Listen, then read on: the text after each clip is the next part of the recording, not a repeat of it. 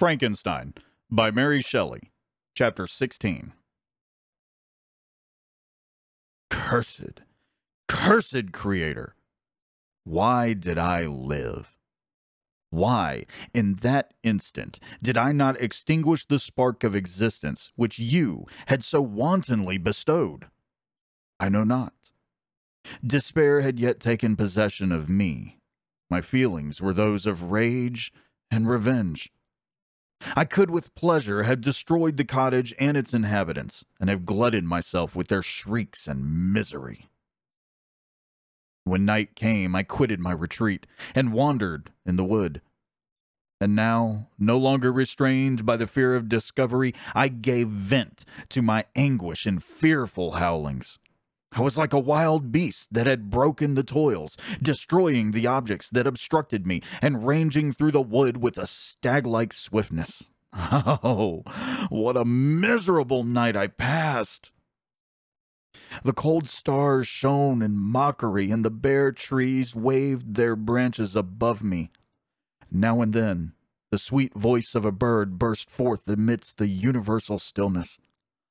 All save I were at rest or in enjoyment. I, like the arch-fiend, bore a hell within me, and finding myself unsympathized with, wished to tear up the trees, spread havoc and destruction around me, and then to have sat down and enjoyed the ruin. But this was a luxury of sensation that could not endure.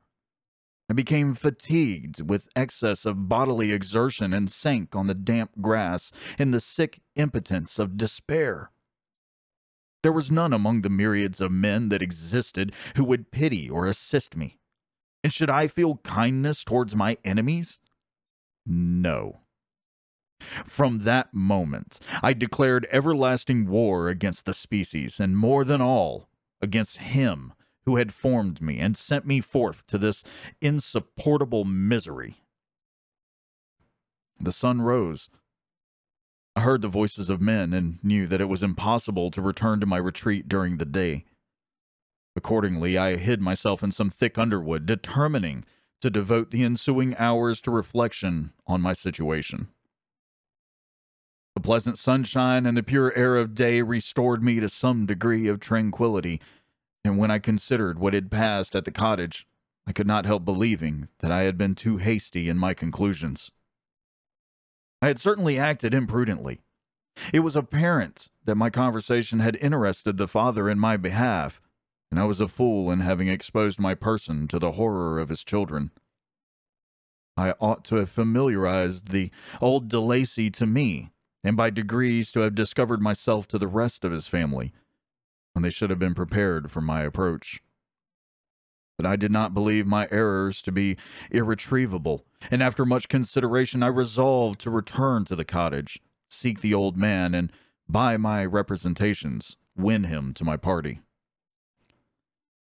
These thoughts calmed me, and in the afternoon I sank into a profound sleep, but the fever of my blood did not allow me to be visited by peaceful dreams. The horrible scene of the preceding day was forever acting before my eyes. The females were flying, and the enraged Felix tearing me from his father's feet. I awoke exhausted, and finding that it was already night, I crept forth from my hiding place and went in search of food. When my hunger was appeased, I directed my steps towards the well-known path that conducted to the cottage. All there was at peace. I crept into my hovel and remained in silent expectation of the accustomed hour when the family arose. That hour passed. The sun mounted high in the heavens, but the cottagers did not appear. I trembled violently, apprehending some dreadful misfortune. The inside of the cottage was dark, and I heard no motion. I cannot describe the agony of this suspense. Presently, two countrymen passed by, but pausing near the cottage, they entered into conversation using violent gesticulations. But I did not understand what they said, as they spoke the language of the country, which differed from that of my protectors. Soon after, however, Felix approached with another man. I was surprised as I knew that he had not quitted the cottage that morning, and waited anxiously to discover from his discourse the meaning of these unusual appearances. "Do you consider," said his companion to him, "that you will be obliged to pay 3 months' rent and to lose the produce of your garden? I do not wish to take any unfair advantage, and I beg, therefore, that you will take some days to consider of your determination." "It is utterly useless," replied Felix. "We can never again inhabit your cottage.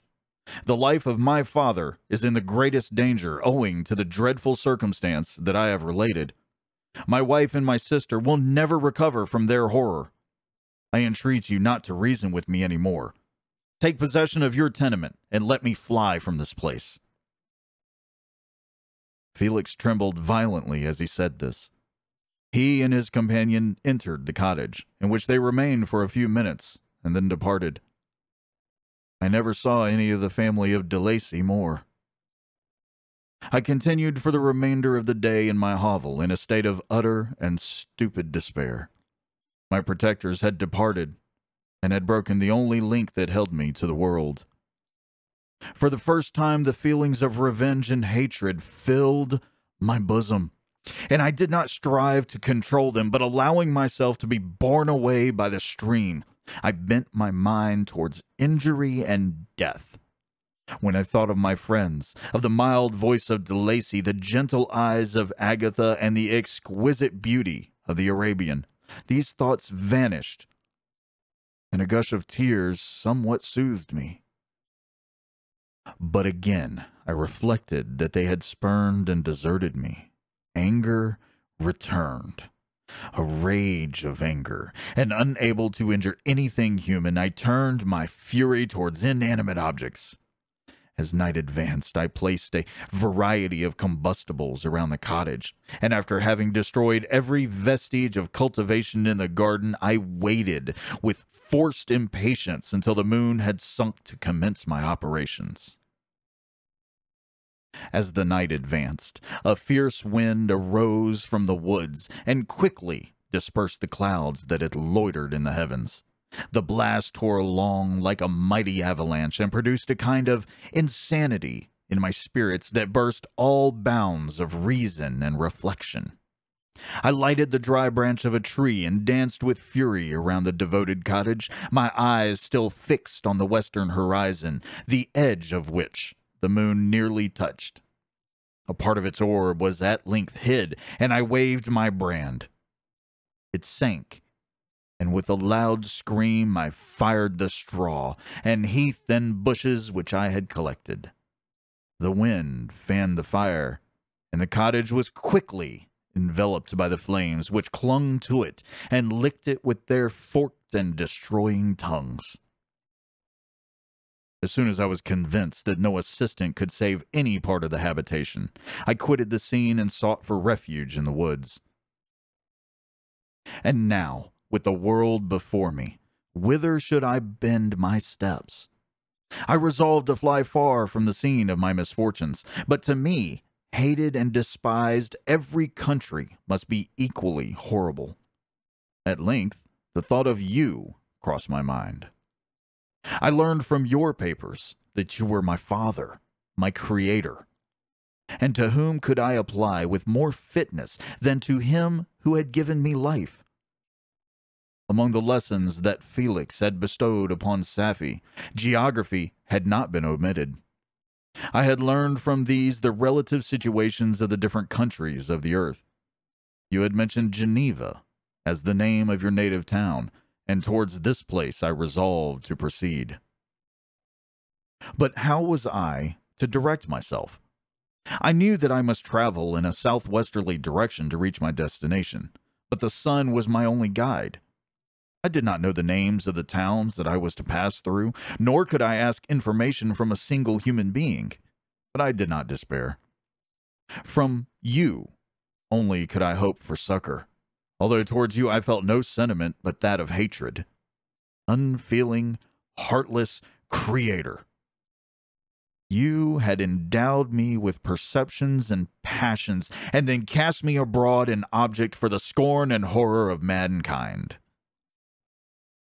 But on you only had I any claim for pity and redress, and from you I determined to seek that justice which I vainly attempted to gain from any other being that wore the human form.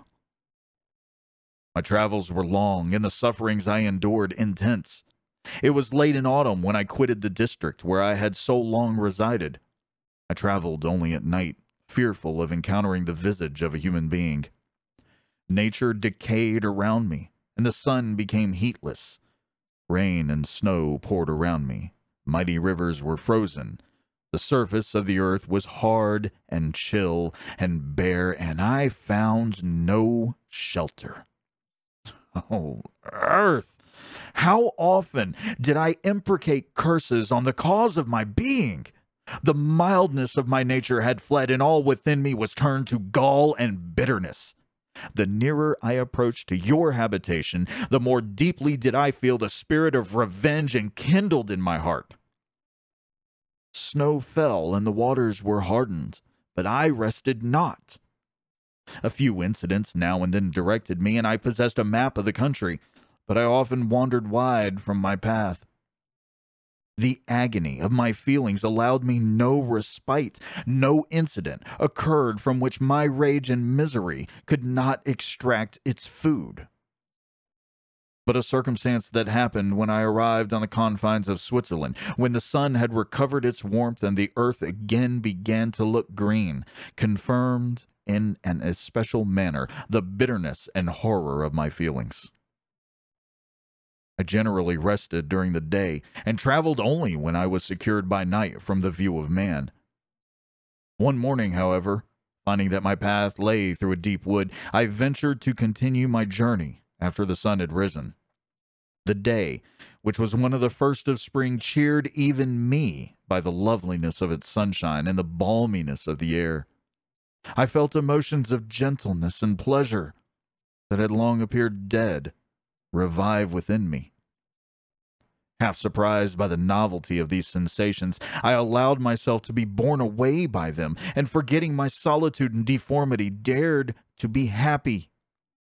Soft tears again bedewed my cheeks, and I even raised my humid eyes with thankfulness towards the blessed sun, which bestowed such joy upon me.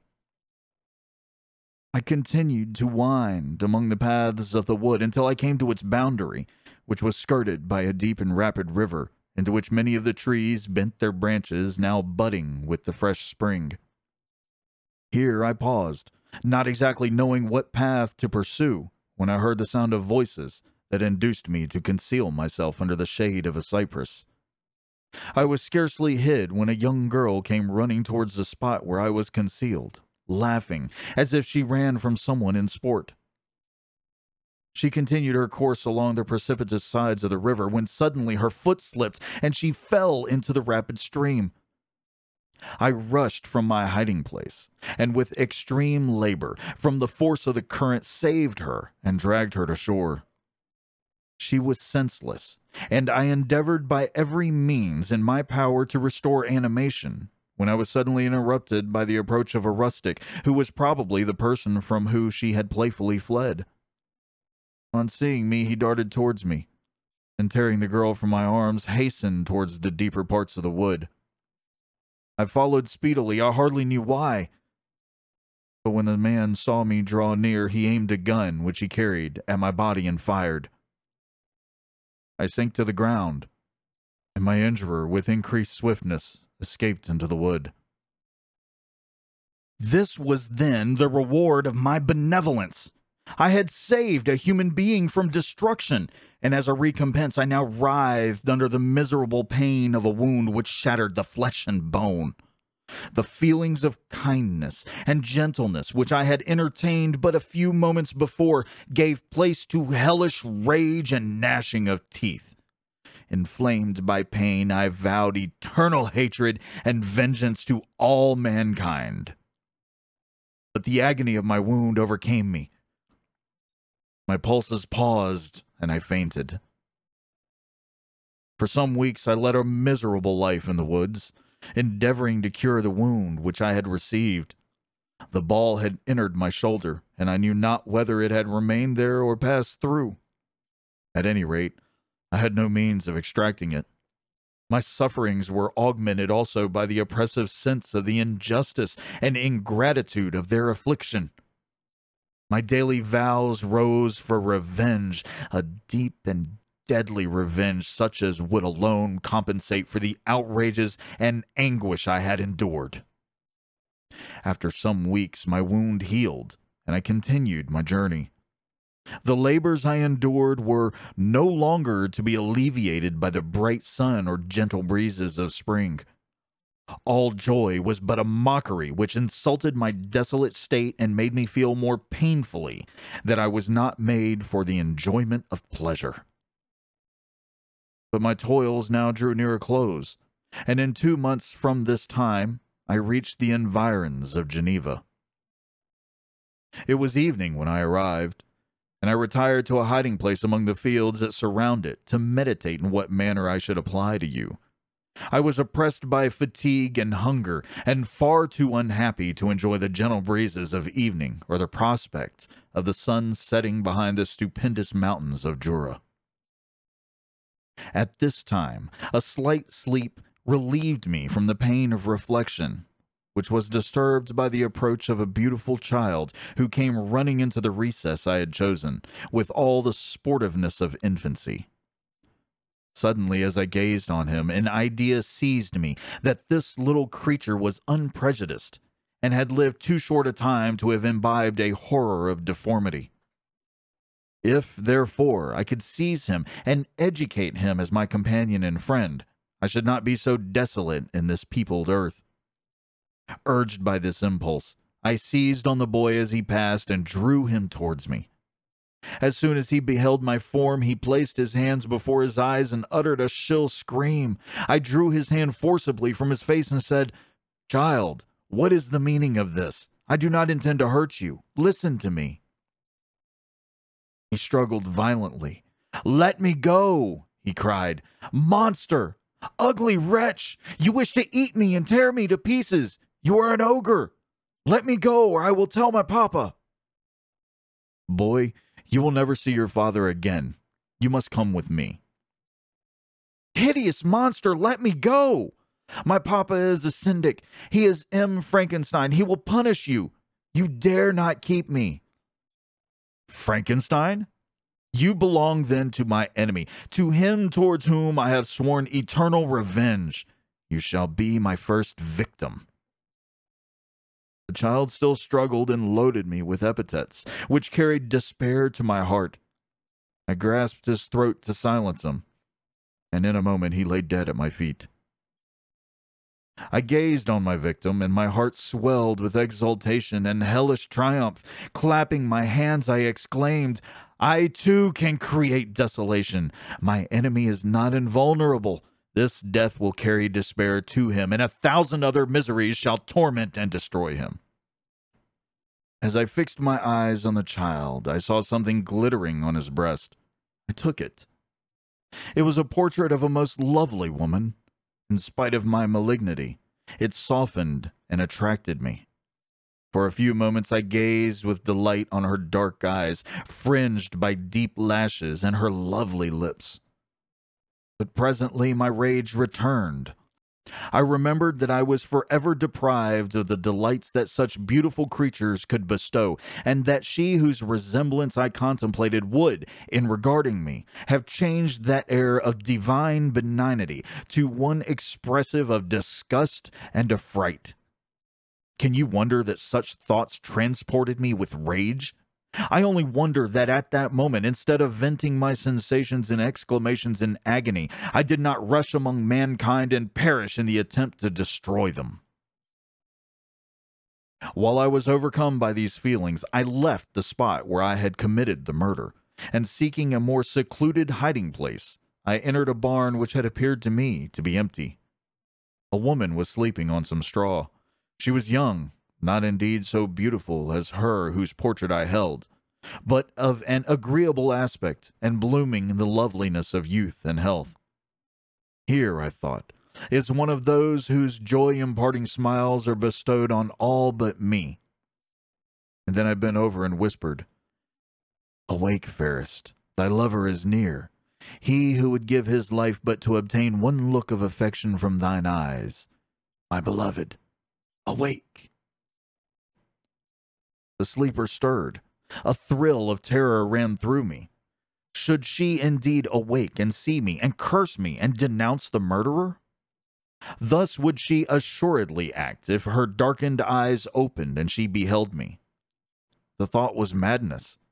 It stirred the fiend within me. Not I, but she shall suffer. The murder I have committed because I am forever robbed of all that she could give me, she shall atone. The crime had its source in her. Be hers the punishment. Thanks to the lessons of Felix and the sanguinary laws of man, I had learned now to work mischief. I bent over her and placed the portrait securely in one of the folds of her dress. She moved again, and I fled.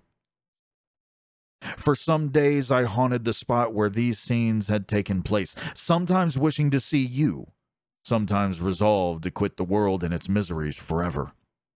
At length I wandered towards these mountains and have ranged through their immense recesses, consumed by a burning passion which you alone can gratify.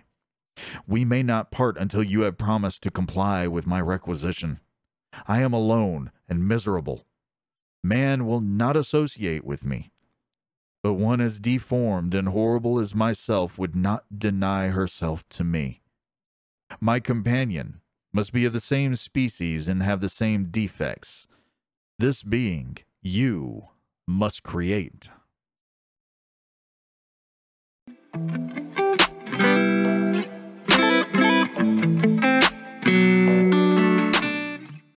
And again, thank you for listening today. As always, it is very, very appreciated, and I do hope that you tune in again next week. Until then.